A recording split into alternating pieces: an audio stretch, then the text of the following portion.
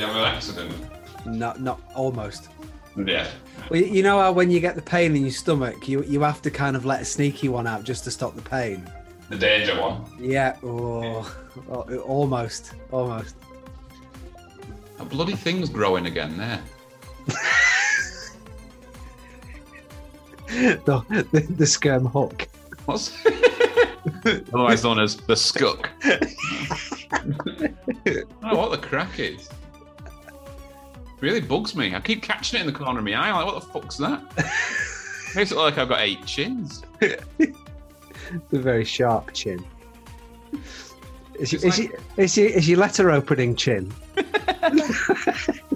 feel like if I laugh too hard, it goes ooh and drops down.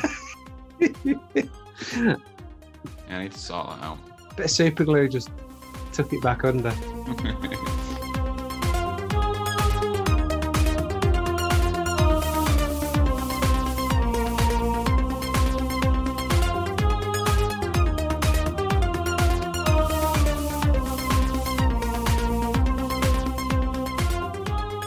You want me to do it? You want? I'll do 6 because you never feel like doing it after. Okay. Hello, everyone. Welcome back to episode 5 of the Lord of the Rings special of the Simon and Ross podcast. Joined as always by my esteemed friend and colleague across the Misty Mountains. Hey, you got it right this time. Well done. I can see you waiting with bated breath. I was trying to think of another mountain. Well, that'll do.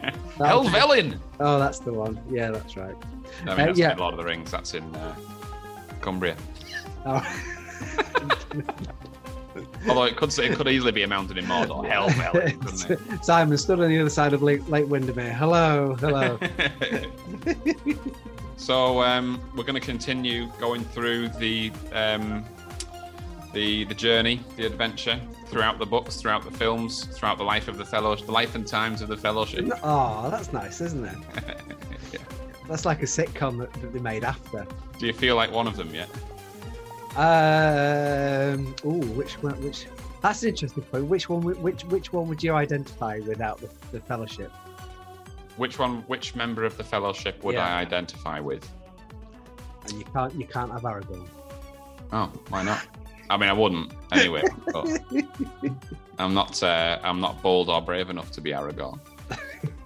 I'd probably be like Merry, reliable, game, but quite useless. I'll go for those exact reasons. I'll go with Pippin then. A bit stupid, yeah. Puts my finger in things that I really shouldn't be putting my finger in. Yeah, that type of thing. Yeah. If there's like just a hole in a random wall, I will put my finger. Well, I chose Merry. I chose Merry instead of Pippin because I'm not as stupid as Pippin. Yeah, I'll go for Pippin. Quite happy with that. So, enjoy it, and we'll see you on the other side. Yeah. So here we are, episode 5, and we covered a lot of the second book, didn't we? Before we start, I've got a confession to make. Okay. I've finished them. Well done. I'm done. I did it 3 nights ago, and I went to text you, and I thought, no, I'm going to spring this on him. I knew you would. I knew you would have done. Well, you know what? The Return of the King. You remember when I said, bloody hell, they've destroyed the ring. Yeah. They've left Mordor. Sauron's gone, and it's 40% the way through. The actual story only runs up until about 57%. Oh, right. And the rest is appendices and a history of the Dunedain and right, okay. All that sort of stuff. And I started reading it and I thought, nah, I'm going to end up skipping this like I did the first time I read the book. It's just too much. It's just so many names, and it's just so like this king died and he was his heir and he forged this sword that eventually went on to, and it's just name, bang, bang. It's like, fucking hell, what? I'm not going to get any enjoyment out of this. Like, I don't know how much of this. I actually read, I think, 20 pages of that. Right. Okay. And I did it because I thought I'm going to read 20 and I'm going to see how much has stayed up there for me to repeat back for the podcast. And the answer to that question is fuck all. I mean, how relevant is it? Is it only relevant if you're going to read every single bit of Tolkien? I don't even know if it's relevant then. No. It's just like, it's proper nerdy shit. Yeah. You know, it really is like, oh, well, you know, if they missed anything out of the books and films, it was the lineage of Denethor's stepdad's auntie. Right, okay. Well, like... I believe he'd written a lot of that sort of backstory before it even started to write Lord of the Rings, hadn't he? Well, the Lord of the Rings was Tolkien's... that was the thing that was supposed to make it more accessible to everyone. Yeah. Because previously it wasn't. Right, okay. So the Lord of the Rings was Tolkien's attempt at like taking this to the masses because he was popular among literary nerds, you know, fans and yeah. But actually he hadn't really sort of tapped into the mass market, and that's what Lord of the Rings was. It was, you know, you really could do with it. You've got plenty here to actually put together a solid trilogy about the Third Age and the War of the Ring. And that's why he wrote Lord of the Rings. Right, okay. But prior to that, it was a lot of that sort of stuff. Yeah. And you know what? George Martin has a similar thing. And I tried reading that and I was like, fuck this. It was a book about that big on the family histories of Westeros. Well, I think in regards to names, I think obviously it is tricky with Lord of the Rings, but you sort of get there eventually. I think with Game of Thrones, I think it's even worse, isn't it? There's so many names, and especially when you're watching the series, you're like battered with just names all the time. You know, every time, every new scene, there's another person in it, and you've got to remember their name. Yeah, and you know what? Because Fatima and I are watching it start to finish, Game of Thrones, and we watched it last night, and Fatima said something that I completely agree with. She said, you know what? She goes, because this is like the third time we've seen it. She said, I'm focusing way more on side characters. Yeah. And they're actually becoming my favorite characters. And I said, you know what? So I've been feeling the same. Like I've decided how my favorite character in all of Game of Thrones is Pod. Yeah. You know, Pod is absolutely fantastic. And then the other men of the Night's Watch, what's the guy called who Jon Snow sends down to hold the tunnel when the giants coming through? And they kill the king of the giants. And he's I can't remember his name, but he's another one that's like, oh, he's a really good character.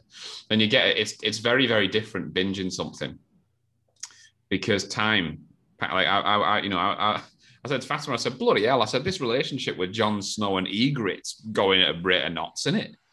I was like, they're already professing love for each other and they fucking hated each other like 2 episodes ago. That's it. Or even 1 episode ago. Yeah. And you know, it's because we've never really binged it before. Do that thing with it you do with your tongue, Jon Snow. How do you do that? You do that to all the ladies.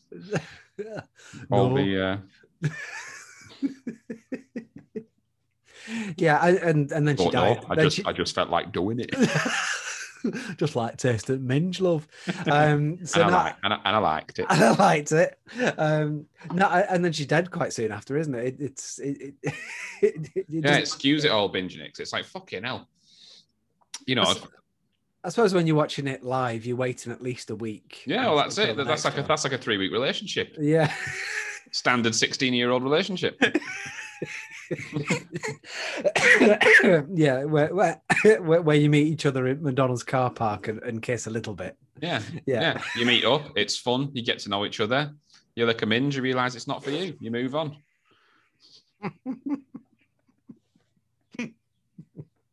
And it always comes back to that point for me, is how bloody smelly they almost no. There's absolutely no way in hell. Well, I mean, you only sort of get the impression that, like, the Lannisters, I think they're the only people you ever see a bath or anything with. Yeah, which brings me back to my original point. Don't go down south, north of the wall. That's the lesson we need. That's a t-shirt. Why? The Lannisters are bathe. You can, by all means, go down south of the wall, Don't go down south, north of the wall.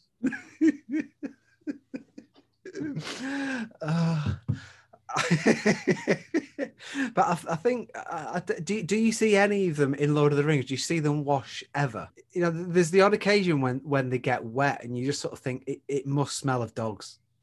Yeah, it must. It must do. All that boiled leather. Yeah, like all those jerkins. And you know, some of them have got open wounds and things like that. Yeah. So it's not going to be pleasant. I've never seen any of them clean the sheath. No. You know, or the foreskin. For at least scrape the dirt from under the top. Yeah. No. Yeah, and it always sticks in my mind that I'm always like, bloody hell, they must stink. How are they walking up to, you know, they've been to Lothlorien, they've spoken to Galadriel, and I haven't seen any of them bathe, and they must fucking reek. I mean, I suppose you sort of assume that, especially at Lothlorien, that they because they do look a bit cleaner, I suppose, once they leave Lothlorien. Yeah, but I think that's just being in the presence of Galadriel, isn't it? It's just cleansing. Just naturally. But even if I was there and, you know, Galadriel's there and I'm like, I know being in your presence is supposed to be cleansing, but can you just run away? I tell you what would make this even more cleansing. A hot shower. I've got 6 ounces of brie down here. I need to get rid of it. You've been where? No, I have. I mean, if you've got some crackers, but no, it's Aragorn might be brave and bold, but he's the worst of all of us. It is the frustrating thing is that obviously, I know that they can't have the lead actors and actresses in a film like that with horrible teeth, but they will have horrible teeth, won't they? And the breath will stink. But they make a point of, you know, there's certain characters, peasants, that do have horrible teeth.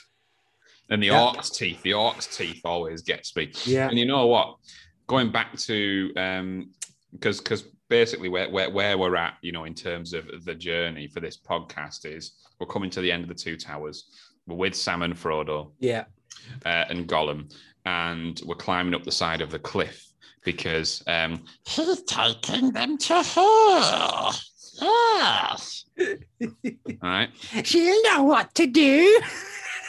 There's that fucking. You go too full at it. She'll know what to do. That's more of the right idea. We'll take her to her. Yeah, kind of.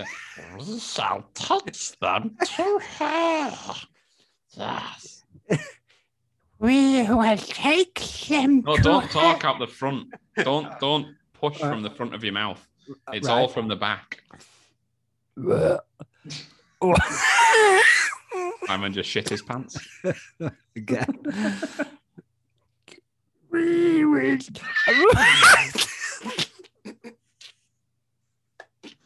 It's like as soon as I say do it from the back, it's just right. That must be Yoda then. We will take them.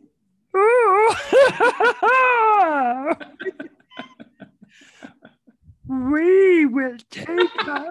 Oh, that's getting worse now. You're going too far in the other direction. I didn't say just go higher pitch. We will. I think you've had your best one. Which was like 2 ones ago. All right, okay. Ring a dong a dillo, ring a dong, hop along, far la the willow. Tom bom jolly tom tom bombadillo. Hey doll, merry doll, ring a dong a dillo, ring a dong, hop along. That you noticed, I'm sure, a big part in the film that doesn't occur in the books whatsoever around this point in the story. This whole idea of Gollum framing Sam and making it look like he's eating all lembas bread. Oh yeah, it doesn't, does it? And Frodo tells him to fuck off, and then Sam ends up going down. He realizes, and he's like, "What the fuck?" And he goes back up. Yeah. None of that happens. No, it doesn't, does it? Because I was waiting for that to happen. Because part of the conversation kind of was going in that way, wasn't it? And part of the book was going. You thought, "Oh, here it is. This is where he rubs the bread all over him, and it doesn't, does it? It just literally they then go to Shelob, don't they? Yeah. So Gollum goes up the side of the cliff with them, and when they go into the tunnels, that's when Gollum vanishes. Yeah. And then Sam and Frodo are lost in the dark trying to get around. But talking about stinks. How much description went into the stench of Shelob? There was actually more description of the smell of Shelob or the stench of Shelob than actually of Shelob. What do you think she smelled like? Like a butcher's bin on a sunny day. But like considerably worse. Oh yeah. I mean, a butcher's like lock-up shed that's been there for 6 months over summer, and there's been a bit of a leak as well that's all over it. Rats have got in, all sorts of animals have got in. There's a tramp living in there who's shitting on top of it as well. Just some guy shitting on the meat. Shitting on meat. Yeah. It's a pastime.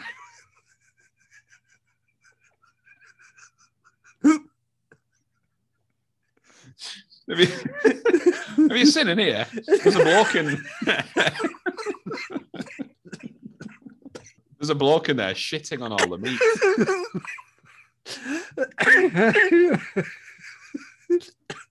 Yeah, like that. Oh, don't worry about him. He's just ill.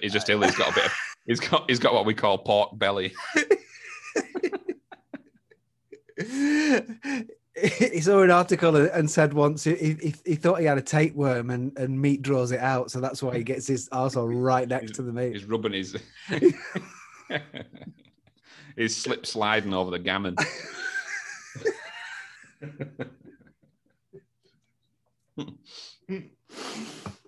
Yeah, exactly like that. That's how I think it smells. Yeah, but what about you, Ross?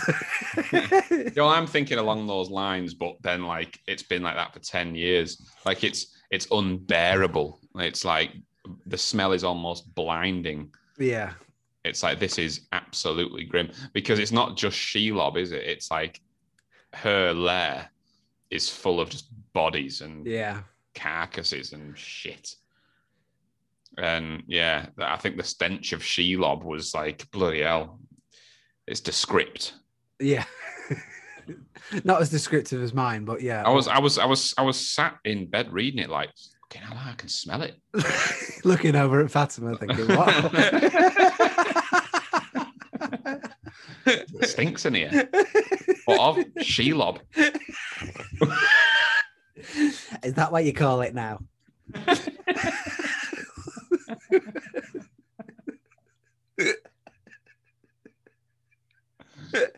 Yeah, but she was much more. I mean, in the film, they do a great job of. I mean, Shelob is bloody scary. Yeah. But I actually thought that the book did a better job of that, of describing just because Shelob appears. You know, Frodo gets caught in the web and he escapes, and he has a bit of a showdown, gets shanked, and then Sam rocks up. But in the books, obviously they're both in the tunnel and she corners them both, doesn't she? And this idea of it being a maze and it's pitch black and they've got the light of Lothlorien, they've got the light of Galadriel there. And you know, that's lighting the way, and that's what Shelob seems a little bit, you know, frightened of. And just the idea of this fucking giant stinky spider just stalking you through the tunnels. Bloody hell, I thought that was that was fucking scary shit, that. There's a few things I thought with that. I first of all, because in the book, Sam stabs her in the eye first, doesn't it, as well? And that's not really sort of portrayed in the films, is it?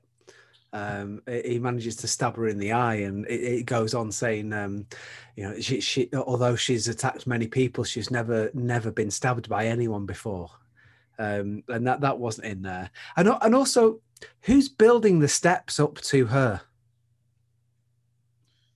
Well, it's a path to the oh bloody hell, what's it called now? There's the garrison just beyond where Shelob hangs out, and they use it as a way to. That's where the orcs go from the. Is it the Morgul Vale? I want to say the Morgul Vale. Ungol, something Ungol. Or Cirith Ungol. That's maybe. That's it. Yeah, and that's how you get from there to there through the mountain through Shelob's lair. But they also describe that they lead people through there and orcs through there to feed to her, don't they? Because she's been kept. Oh yes, she's been kept satiated. It's like a sort of an agreement with Saruman. Yeah, Sauron. Sauron. Yeah, think of Saurine. Yeah, but no, and yeah, agreement with Maltloaf. That's it. Shelob, there's a banana bread edition. Would you like some? No, I'm fine. It stinks. Yeah, he said he more or less sends them there to keep her placated, doesn't he? Really? Yeah, yeah. Because she's been around for donkey's years. She's old as fuck. Yeah. Hence the smell. And it makes a link to The Hobbit as well. You remember that? No. It talks about in The Hobbit, the spiders. Yeah. Well, they're Shelob's babies.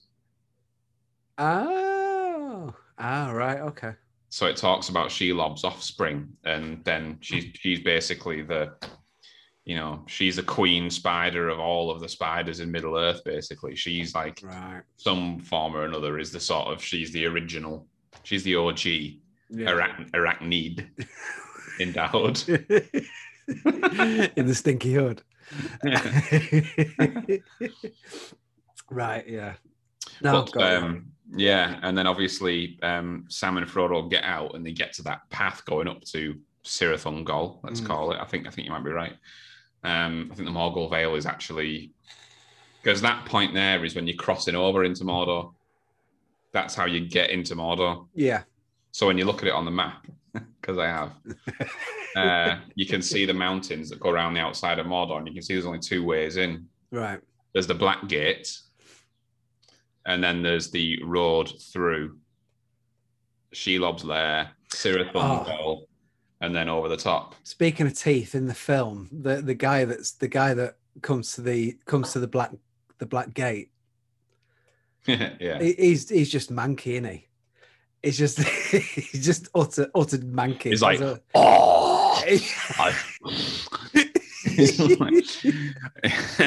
he's like, who? What was it? He's like, who have men sent to treat with thee? Yeah. I would like to say he suffered greatly. Yeah. Who would have thought that something so small could suffer so greatly? Yes. And he did, Gandalf. He did. And he's like, oh, yeah.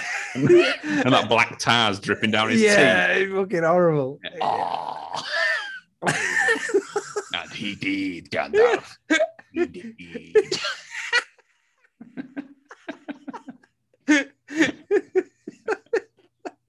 I think out of all of them, I think he's the worst character. I think he's just grim. Awful. You just think, I mean, there's a part of me that wishes that Aragorn hadn't cut his head off immediately.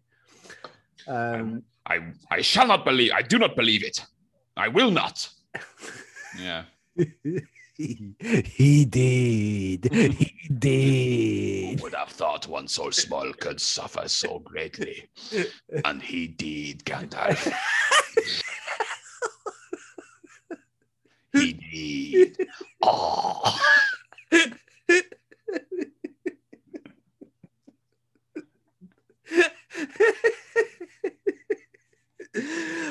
You're going to do that all night now, aren't you? Well, that's in the extended version. That. Oh, is that not in the normal version? No. Oh, right. Okay. Who would have thought one so small could endure so much pain? And he did, Gandalf. He did. And he's not in the book at all. No. I mean, I've not got that far yet. I've got in the books. I've got to Faramir returning back. All right. Okay. So you're cracking on. Yeah.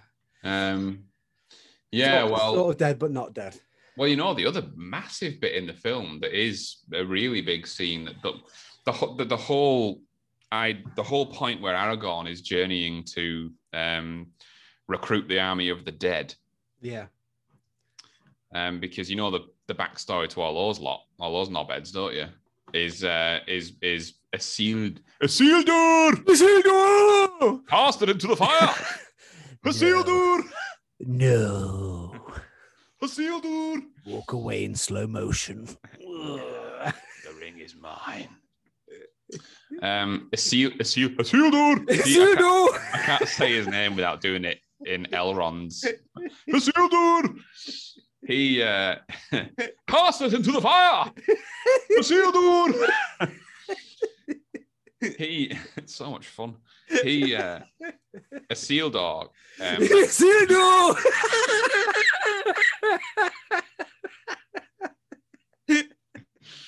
He put a curse on that army when. Do you remember? You remember? Well, the start of Lord of the Rings, when you see Isildur and everyone else cast it into the fire, and Isildur chops off Sauron's hand. Yeah. Which how they win the battle. Yeah. And the ring, and so on. So that during that battle, that army of the dead was supposed to be there. Right.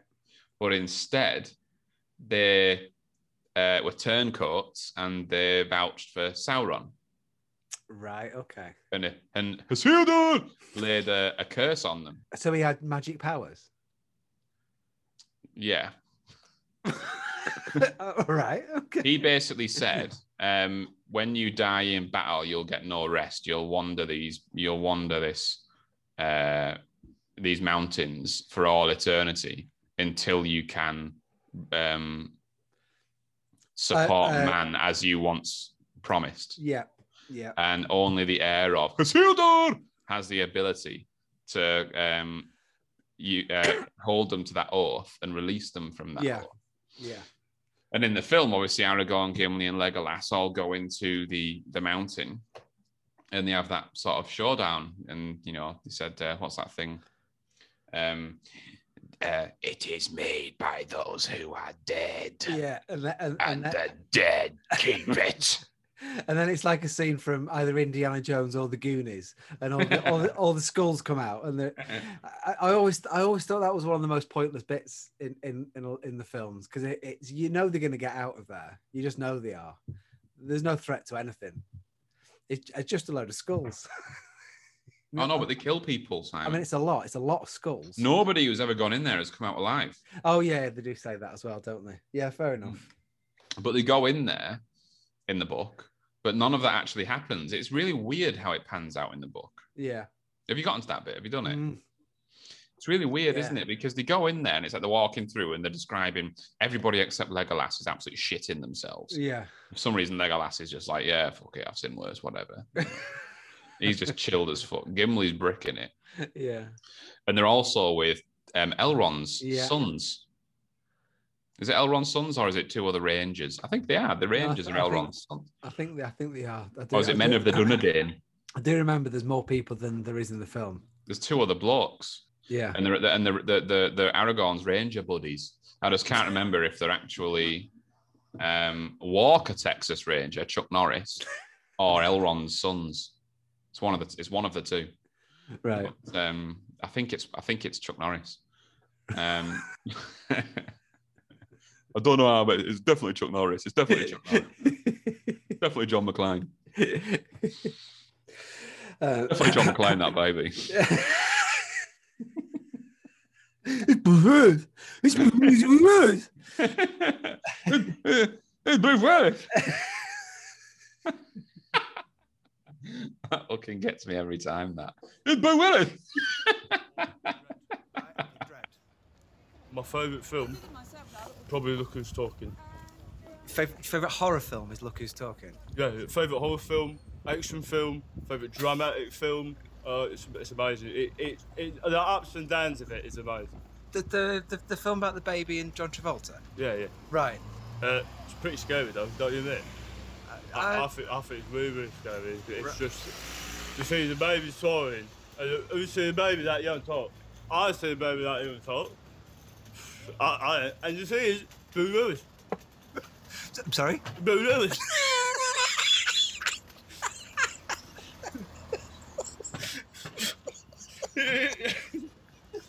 Yeah.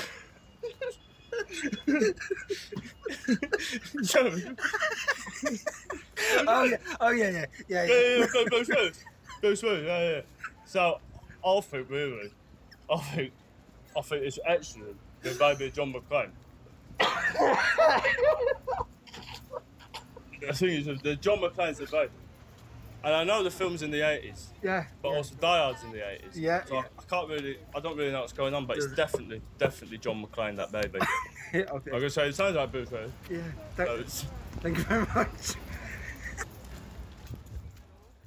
God bless you, Scott. That was an absolute fucking pearl of that.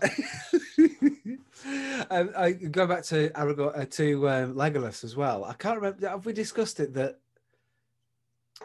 did we or not? I can't remember. When they're on the snow, and it says in the book, Legolas is so light and so careful that he can walk across the snow. What bit's this? That's in the first book when they're going up the. Oh, fuck! Now we're on book 1. Yeah. Right. When they're going up the snowy mountains, and you've got Aragorn and everyone are really struggling through the snow and they can't get through, and Fine. Legolas is just going up like that, and I thought, and I'd literally watched the film as I'd read that bit, and I thought, oh, this is the bit where Legolas sort of does one. Minced up there. If you actually watch the film, that's exactly what he does. It's not obvious. It's just you can see everyone is really struggling to walk through, and Legolas is just behind, and he sort of goes round him and says, "Oh no, it's that over there," and he is literally skipping over the snow. Okay. Quite interesting. Obviously, I've spent most of the time saying, "Have I said this? Have I said this?" I didn't really say it. A little bit of continuity between the book and the film. That's what we're here for. Yeah, exactly. So it is really good, and because he sort of walks up and down. Obviously, the set it's just hard, that bit, so he's able to walk over it. But that's how films work. How do films work? How do films work?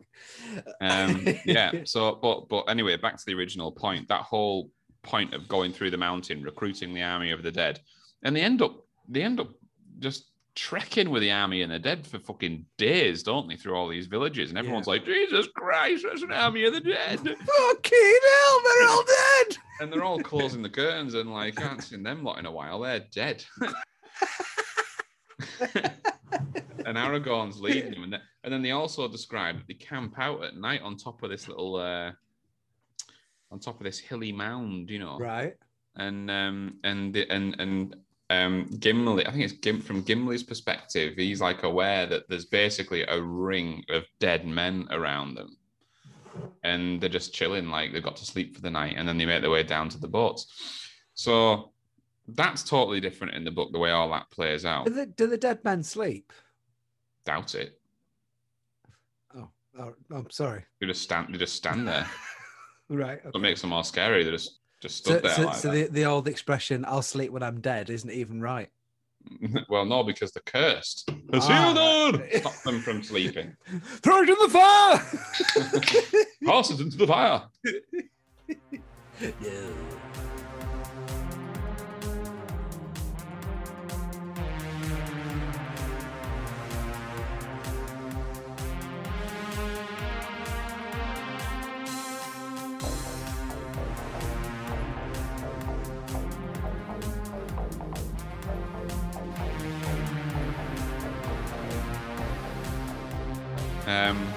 You're not enjoying that one?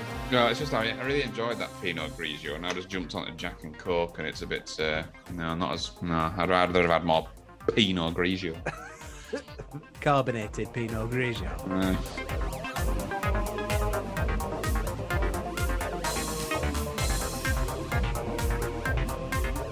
That's anyway. So yeah, and then when they actually arrive on the field of battle, that whole idea of, in the film, the dead come off the ships and they just basically fucking clean up. Literally, it's like just water. Very handy in a battle, these boys. They just run through everything. They just swarm everything. Whereas, again, in the book, I didn't get that. They came out, And then it was like Aragorn, Gimli, and Legolas ran onto the field of battle, and then I think that was pretty much it. I don't recall a point when Aragorn spoke to the King of the Dead and said, "I release you from your oath." Right. Or maybe that's covered in the appendices that you've not read. Nah, is it fuck? Done. And also Treebeard, we didn't even discuss Treebeard last time. So yeah. That's pretty much the same, I think. Yeah. Except there's another Ent that they hang out with while Treebeard talks with all of his mates, and they hang out in the the hasty one. Yeah, very hasty. Very hasty.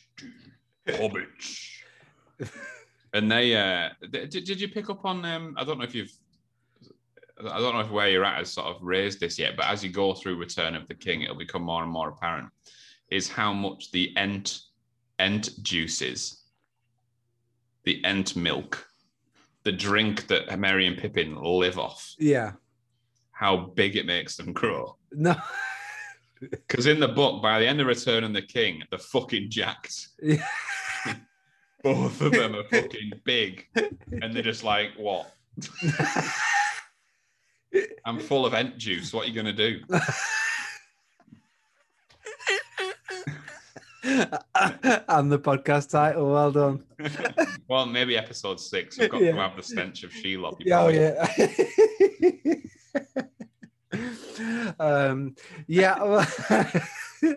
Well, I do seem to remember from reading it last time that they are, because this in the films they sort of settle back down a bit, don't they?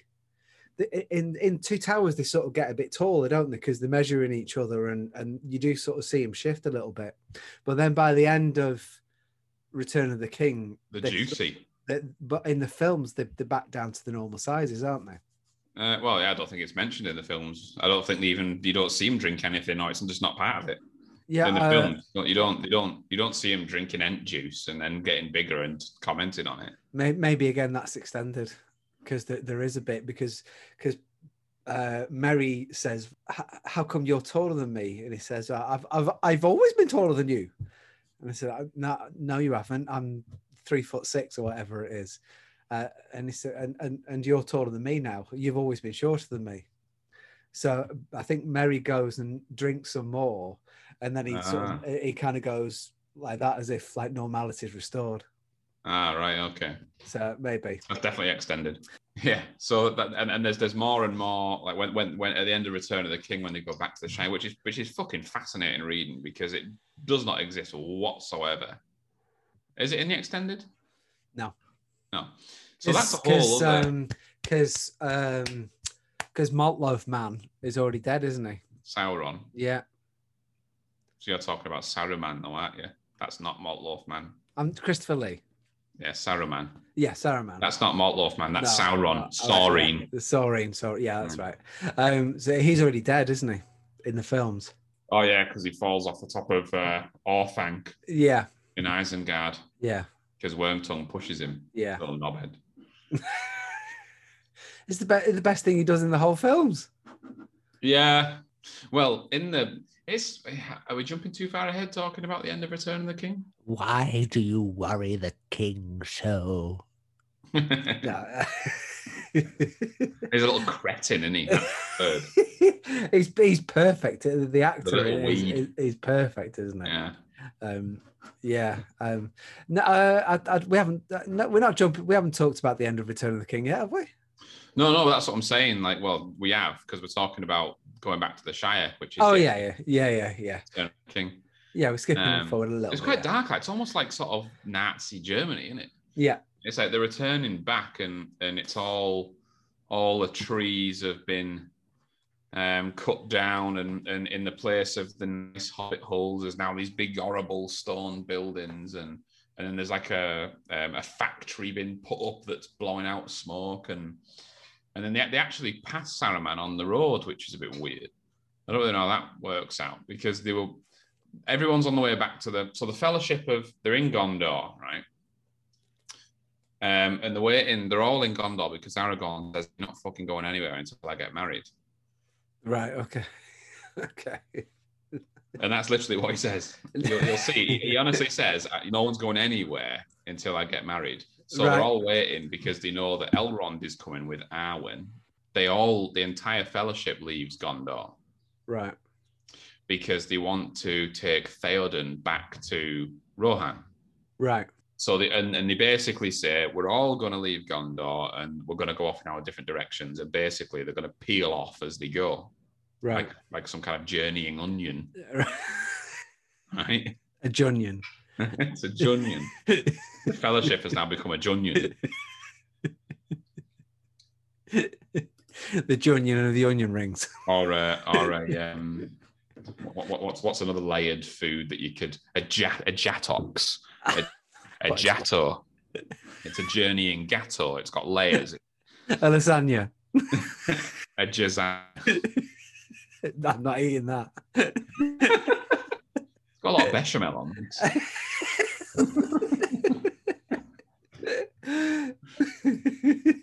So, they all leave and they all peel off as they go. And then when the last ones are the hobbits and Gandalf. And they're the only ones that get to the prancing pony. Right, okay. And as they're getting nearer, things are getting shitter.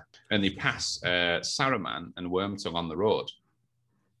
And Saruman's all bent over. Oh, fucking hell, what the fuck are you doing here, little knobheads? and you come to gloat, haven't you, little dickheads? And Gandalf basically says, I think it's like Merry and Pippin who just want to like kill him. And Gandalf's like, he's fucking, you don't have to worry about him anymore. Like, he's done. He's just a wretched beggar. If you want to kill him. But he's, you'd be doing it in cold blood type thing. Right. And then Saruman starts having a go at one of the hobbits for taking all of his weed. And he's like, oh, you've even, I think he asks for some. Because he says, oh, you've got all, since you trashed me crib, you've got all my weed. Saruman all of a sudden turns into Snoop Dogg on MTV. I was going to say, is this on a park in a council estate or something?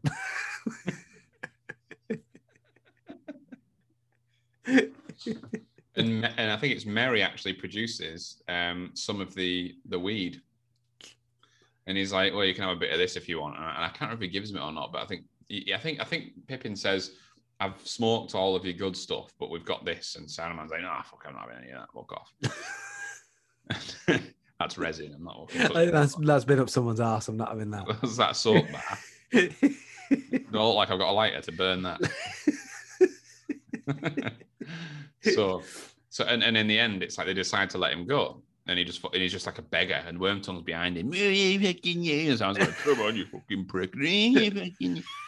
And they leave him and they go. But then when they get back to the Shire, there's a chief that they don't know who it is, and he's basically assigned all of these sheriffs, and all of these sheriffs are holding martial law in the Shire, and all these rules are in place, and it's like fucking Nazi Germany. And then when Saruman has taken up residence in Bag End. Right. Okay. But they get to Bag End, and they realise it's like, oh, the guy that's there is Saruman. But then I was thinking, how the fuck they pass him on the road and they're on horseback? Like they passed him, they fucked him off. So how is Saruman now at Bag End? Unless him being on the road and acting all like, hey, fuck off, leave me alone. That was all just a ruse. Right. So is he at Bag End? Yeah. Oh.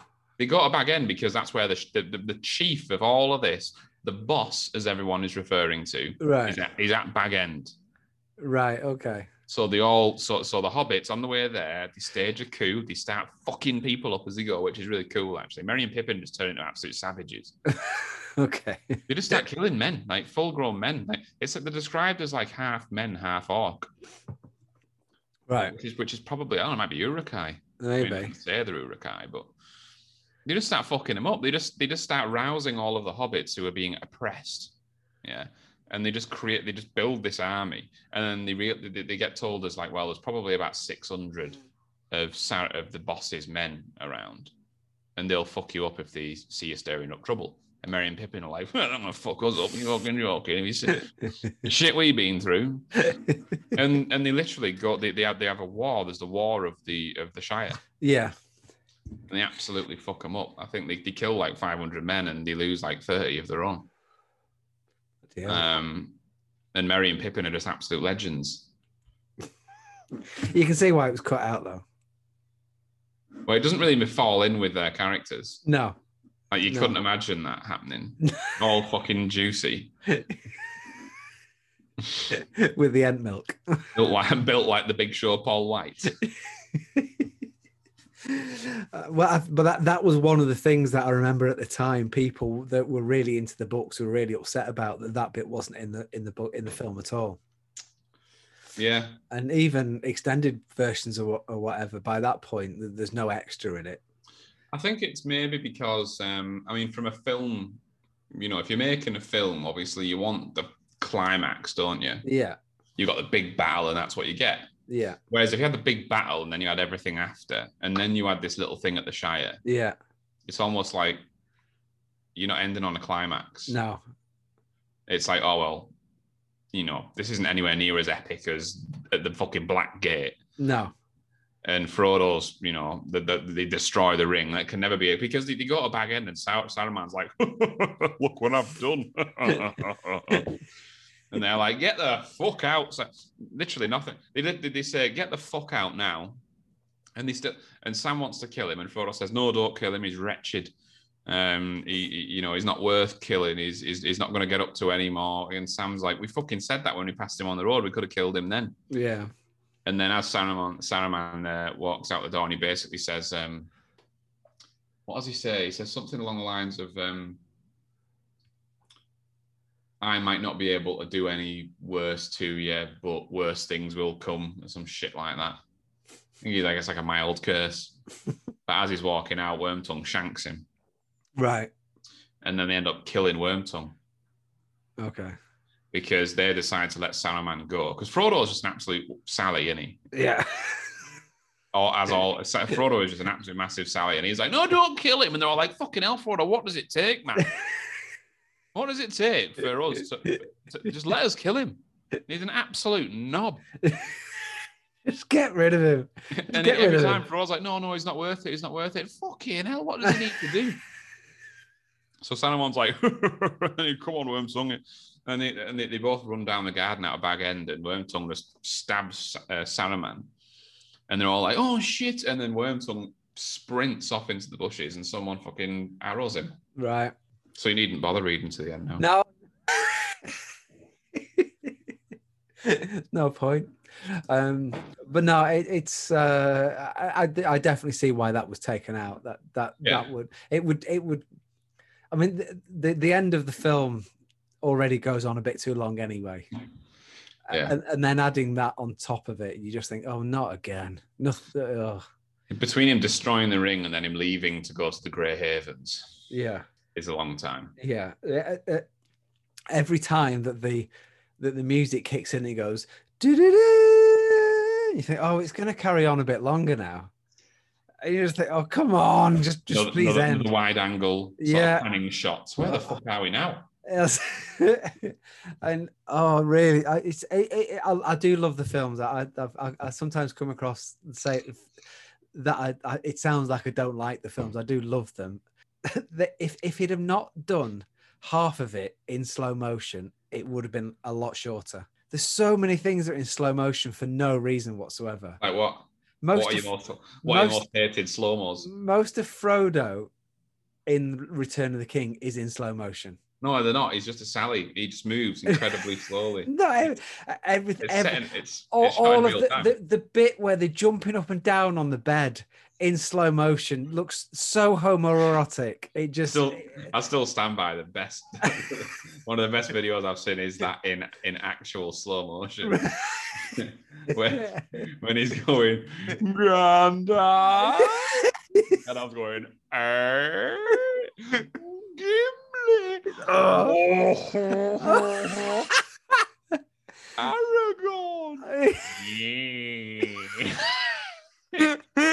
Brilliant. And they're all going.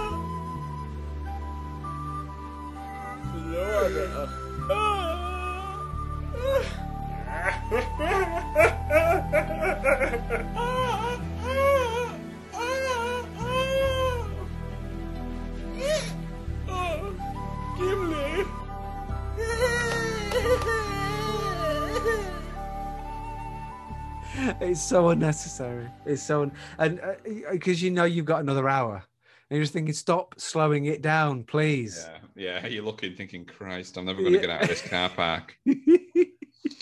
And the bit where Sam's offering to help, and it just turns to his lips like that. Share the load. Share the load. Stop slowing things down. No, that's all right Peter. when it's in slow mo, because that's when they're like fucking. They haven't even destroyed the ring by that point. Yeah, I know, but That's even fine. So, when you already know it's going to happen, you just think, please stop slowing it down, please. You know, Sam goes back and he's like, because basically when the hobbits arrive back in the Shire, each of them has their own job in order to rid the Shire of all this shit that's going on. Merry and Pippin are sent off to basically raise an army. Sam is sent off to like go to people's houses that he knows and get as many people to come out as possible. Right. And he goes into Rosie's house and he speaks with her dad, and she's like, "Okay, now Sam, you're back." And he says, "Yeah," and he convinces her dad to go with him, and she's like, "Please come back and see me when you're done." And he's like, "Oh, maybe she actually fucking likes me." Like, yeah, that's what he says. Just really slowly. Maybe she likes me. Maybe she fucking likes me, like. Spill my load. Shoot the load.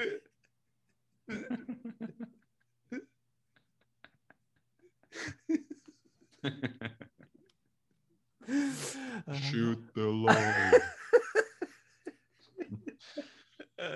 And Rosie and Sam end up living with Frodo for a few years, because that's another thing when, you know, when all's said and done. Well, where does Frodo live? Bag End. He doesn't own it anymore. He does, because you remember the is it his auntie Lothor Buys it off him. Yeah.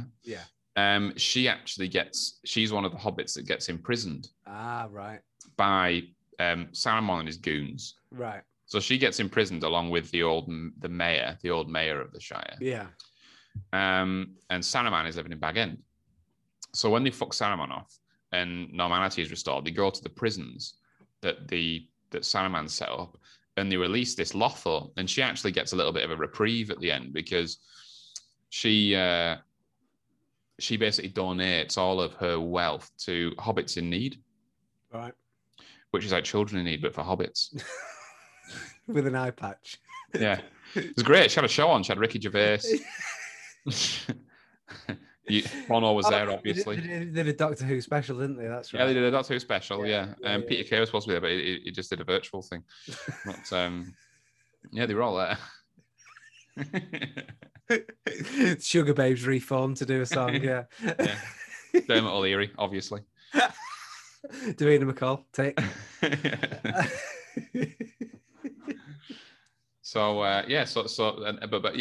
Frodo moves back into the Shire, and Sam is supposed to move in with him as mates, obviously, not as boyfriends. No. And much to the surprise of some.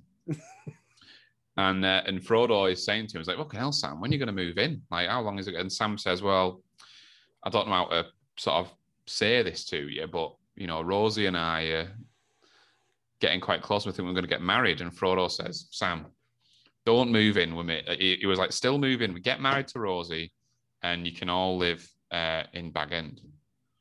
And that's what happens. And they actually have children in Bag End while Frodo is living there. Yeah. Yeah. Many sleepless nights of Frodo hearing, "Take the load."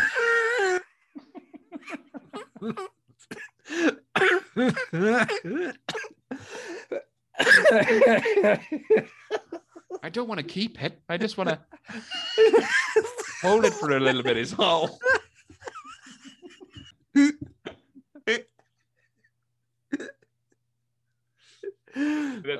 The worst night is when Frodo was trying to get some sleep and all he could hear was banging on the wall like that, and he could just hear Sam going, "Boil them, mash them."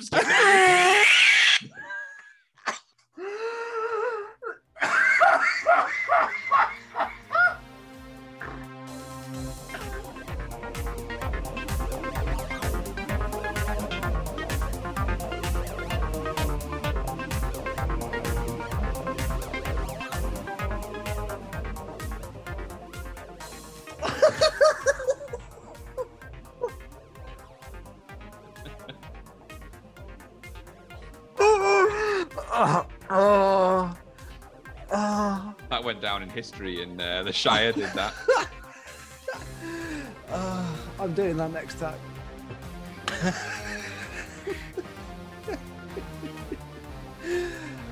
By Christmas, I'll tell you how it goes. when you're living with me in Fatima as a single man.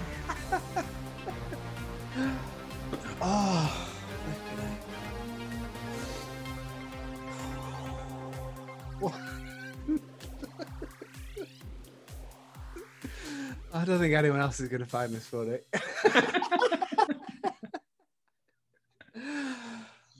It's like canned laughter. Yeah. If they hear you laughing, it incentivizes others.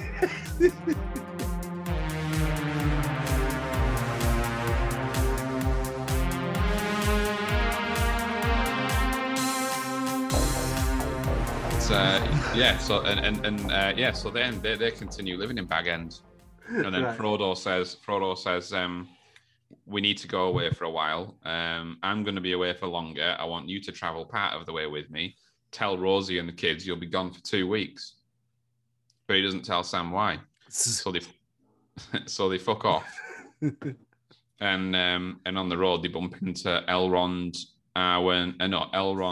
Galadriel, Celeborn, and Bilbo. Right. And then Sam's like, "Hang on, tell me this isn't planned, Frodo." And then they go to the Grey Havens. It's your ex-boyfriend and his new partner is at the same restaurant at the same time, and we've been put next to each other. You telling me that's not been planned? Yeah, exactly. I said share the load. Fucking hell.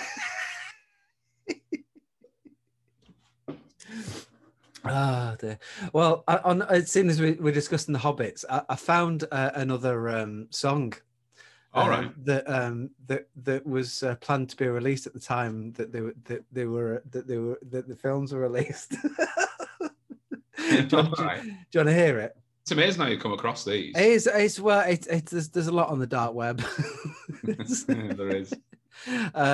He loves dark webs. That's it. So share sound. Let's just see if we can do that. And what's this? This is Green Dragon. So you remember the bit where Pippin and Merry are singing on top of the table? Yeah. They released it. They were going to release it for a dance. Dance. Oh, I mean, Merry and Pippin were well into Wigan Pier. They were. That's widely reported. Yeah, Judge Jules and everything like that. Produced it. You know. I'll just play it. Are you ready? Now that's what I call hobbits. That's. Can you hear that? Yeah. Oh, you can search far and wide, you can drink the whole town dry, but you never find. Oh, you never find the one we drink in our hometown. It comes in pints, Full of a took. filthy little hobbits, ye.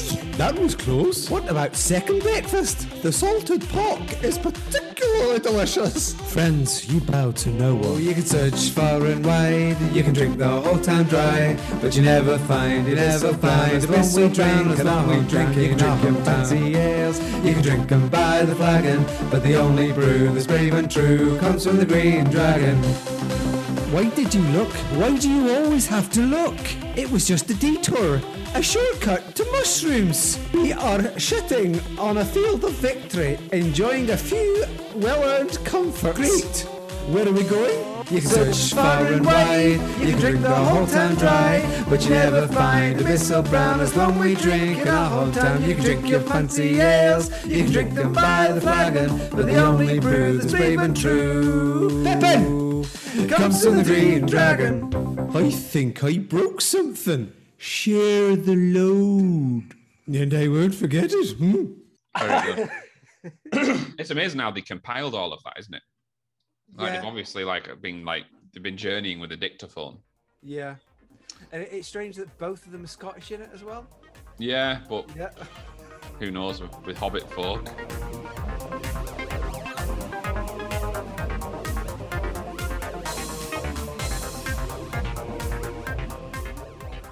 So that was episode 5 of the Lord of the Rings podcast, and we covered many things. Not much about the Two Towers, but we talked about the first book and the third book a bit more. But Who knows about the Two Towers, though, innit? I think when you say the least happened in the Two Towers, all the bits we seem to remember happened in the Two Towers. Well, you've got Ents, you've got Isengard, you've got You've got your Ents, you've got your Isengard, you've got your Theodens, you got your spiders, you've got your Wormtongues, you've got your Rawhans, and you've got your Denethors. I was going to say, I think Denethor is the main takeaway from the Two Towers. I think easily one of the best characters. I think in the whole thing. Yeah. And in the film more. I think it's any time Bernard Lee is on the screen, you just stare straight at him, don't you? He's a scene stealer. That's what he is. He's very much similar, isn't he? And I think that the books rather make him more intelligent than he is because in the books he's very passive. He's just a steward. Steward, you have no authority here, steward. I was talking about the wrong person. You said Denethor. Are you talking about Theoden? Theoden. Oh, so what was your point about Theoden? It doesn't really matter anymore, does it? You think Theoden's a scene stealer? I think so. Theoden definitely is.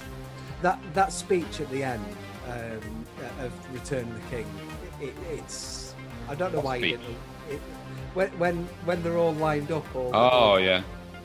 Yeah. For glorious death. When he's going.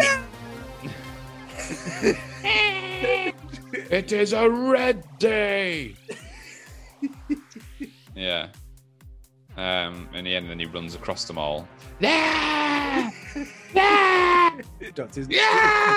Dropped his sword immediately. Oh shit! So thanks for joining us. The last maybe episode of Lord of the Rings will be next week. We hope you enjoy it.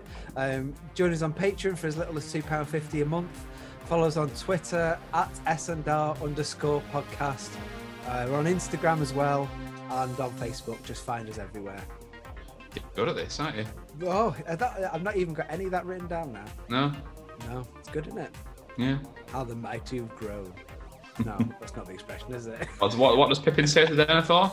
They say "I'll give my life to you in service," and he goes, "What does he say?" And then Denethor says, "And I won't forget it." And he goes, "Nor fail to reward that which is given." So thank you very much. I will see you next time. Bye. Thank you. Bye.